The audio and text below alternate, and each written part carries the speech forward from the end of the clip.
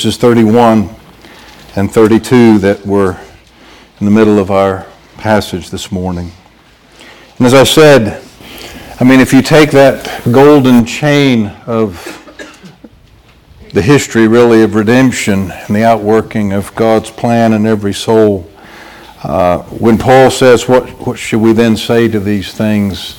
Obviously it follows on in the context of Romans 8, but it's really the context of the whole argument to this point. He's brought us from depravity to glorification. And it is from that vantage point, what shall we say to these things? But I want to read just these two verses. Verse 31, what shall we then say to these things? If God be for us, who can be against us? He that spared not his own Son, but delivered him up for us all, how shall he not with him also freely give us all things?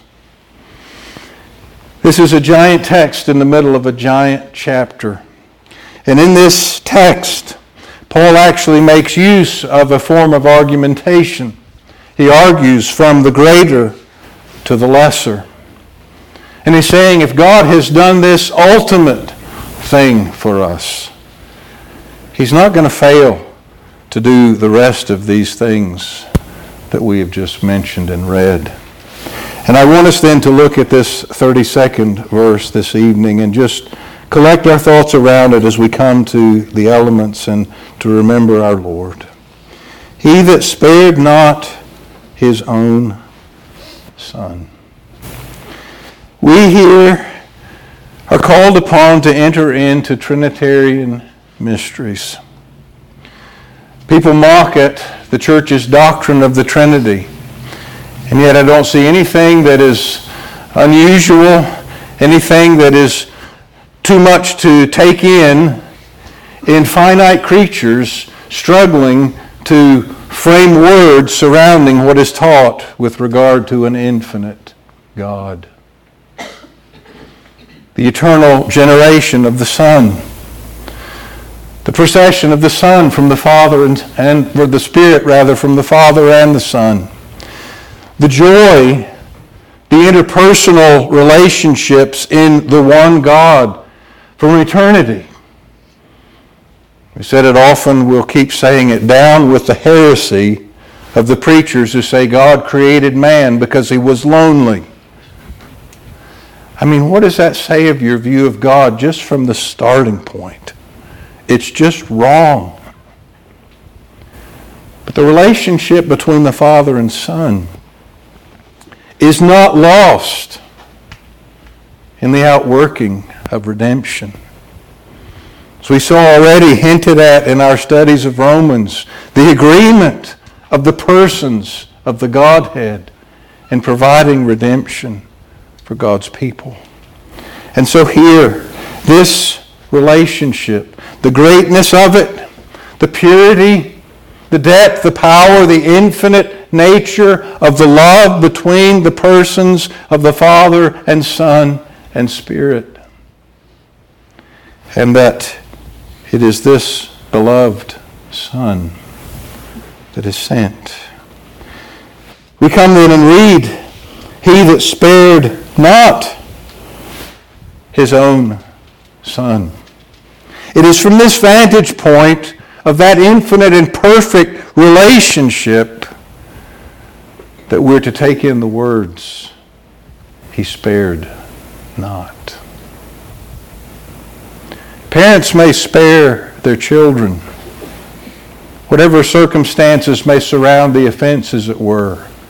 They may at times spare them the fullest measure of punishment. There can be wisdom in that at times. There can be folly in that at times. Well, we pray for grace as parents, do we not? Judges may at times spare. We're warned in Scripture about pronouncing the guilty innocent, justifying the unrighteous. That's a lesson in itself on the nature of justification, condemning the innocent. The pronouncement doesn't make any change in the character of the person. It's just incumbent upon the judge to get the pronouncements right. But there are times in which even a judge might spare. We can, and I think with just cause, examine some of that in our current context. But leaving those sad current thoughts aside, I was on a jury one time where there was a man, it was the third trial. There had been 2 previous mistrials. It had come to Superior Court. It was a difficult case. The man was technically guilty, but he was practically innocent. And I won't get into the details of the case. But this jury finally, understanding 2 previous juries couldn't reach a conclusion, 2 days for us to wrestle through that conclusion, convicted him. The judge actually left an ongoing trial and came into our jury room and thanked us for a verdict, and then was quite lenient in his pronouncement of punishment upon this technically guilty but practically innocent person. He spared the full measure of the law. In this divine courtroom, God could not, if He is to bring us to His presence, He could not spare His Son. There would be, as it were, every motive. It's hard for us, it's dangerous for us to impute our emotions and feelings and so forth to the infinite being. But for the Father to set aside perfect and infinite love for His Son, and love for us, with a desire to bring us justly to His presence, He spared not His own Son. Strict justice demands were met. What Paul states negatively, he then in the text states positively. He didn't spare him. He delivered him up. He gave him over to the demands of His righteous law and our transgressions of it. There are other ways the New Testament describes this. In that giant text in 2 Corinthians 5:21, He hath made Him who knew no sin to be sin for us. And he phrases it in Galatians that Christ was made a curse for us. He was delivered up. He was not spared. There was no amelioration of His law. There was no restraint upon His enemies. You think of all the forces of hell, all the hatred and the rejection of sinners. Hebrews phrases it, who endured such contradiction of sinners against Himself. God did not restrain any of that. But again, those were only the lesser things, the attending circumstances of the punishment of God's own holy law. You think of the ways, the parties that delivered up Jesus, if you will. Judas delivered Him up for money. Pilate, preeminent politician, delivered Him up for fear of the Jews. The Jews, Pilate knew, had delivered Him up for envy. The Father delivered Him up out of love.